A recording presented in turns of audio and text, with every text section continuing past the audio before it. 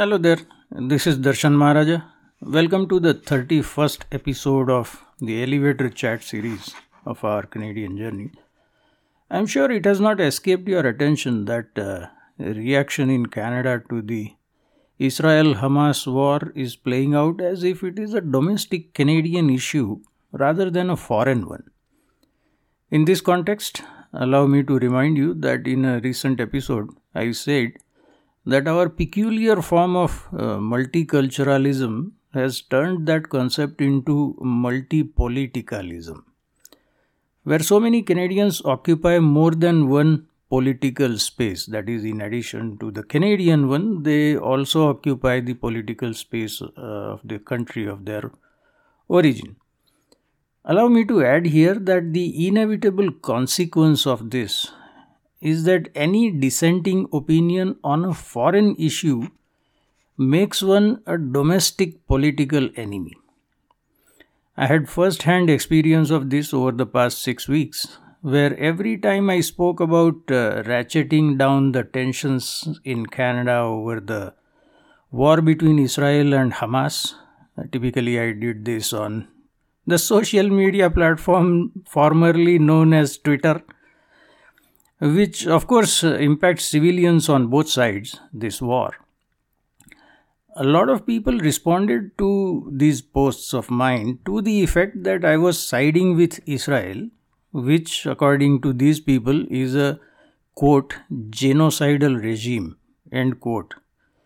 Something similar to this happened yesterday as well, that is on Thursday, November the 16th. What happened was that there was yet another reported instance of the vandalization of a Canadian business location, this time in Toronto. I am given to understand that this business is located in a predominantly Jewish neighborhood. So the initial interpretation that I heard was that this was intended or maybe had the effect of intimidating the local Jewish population. So I posted the following on Twitter, that is X, quote, "The most effective way to stop these attacks on Jewish establishments would be for the Muslim community leaders to call for stopping them. If any such leader has done that, I would appreciate you sharing the link with me so I can spread it around," end quote. Over the course of the day, a couple of respondents did share two different links of the same story of a Muslim leader in Montreal issuing a call to keep emotions in control while expressing support for Palestinians. But many of the other responses were along the lines of treating the Israel-Hamas war as a Canadian issue. I will narrate some of these responses in a bit. But my conclusion from these responses is that in the opinion of these respondents, the safety of the life and property of Jews in Canada is of secondary importance, if at all it is important, compared to the war in the Middle East. If we extend this conclusion to its terminal point, it means that they no longer believe that all Canadians should be kept safe, but rather that the safety of Canadians inside Canada is at the mercy of international developments. Turning to the kind of responses that I received, many of them misinterpreted my post to mean that I was blaming all Muslims for the violence aimed at Jews in Canada, whereas I was just requesting links to calls for peace from Muslim leaders so I could spread them, and I did spread the one story that I received. A few of them blamed me for making an Islamophobic post, whereas my intention to spread messages for peace in Canada from Muslim leaders is actually the opposite.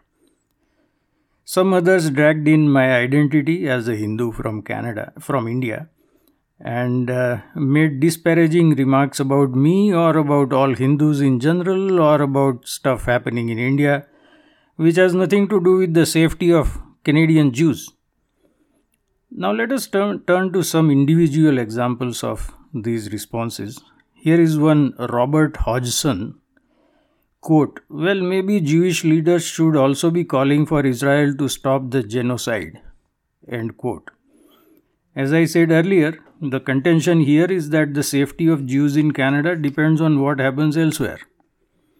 Here is someone else who goes by the X handle ESSAAR.